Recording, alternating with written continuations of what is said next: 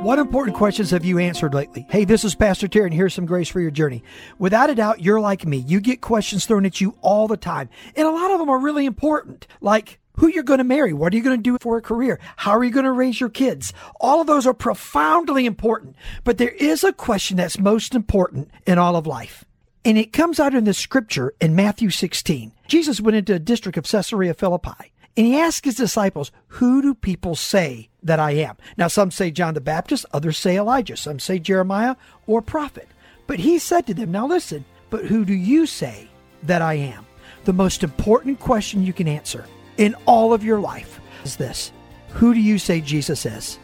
And then the second question is, what have you done with that? Answer it correctly, and guess what will happen? You'll find unbelievable grace for your journey here and in eternity.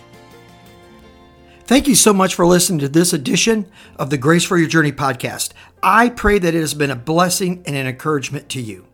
Pass it around if you think it would help somebody. And we look forward to you dropping by again for another episode of the Grace for Your Journey podcast.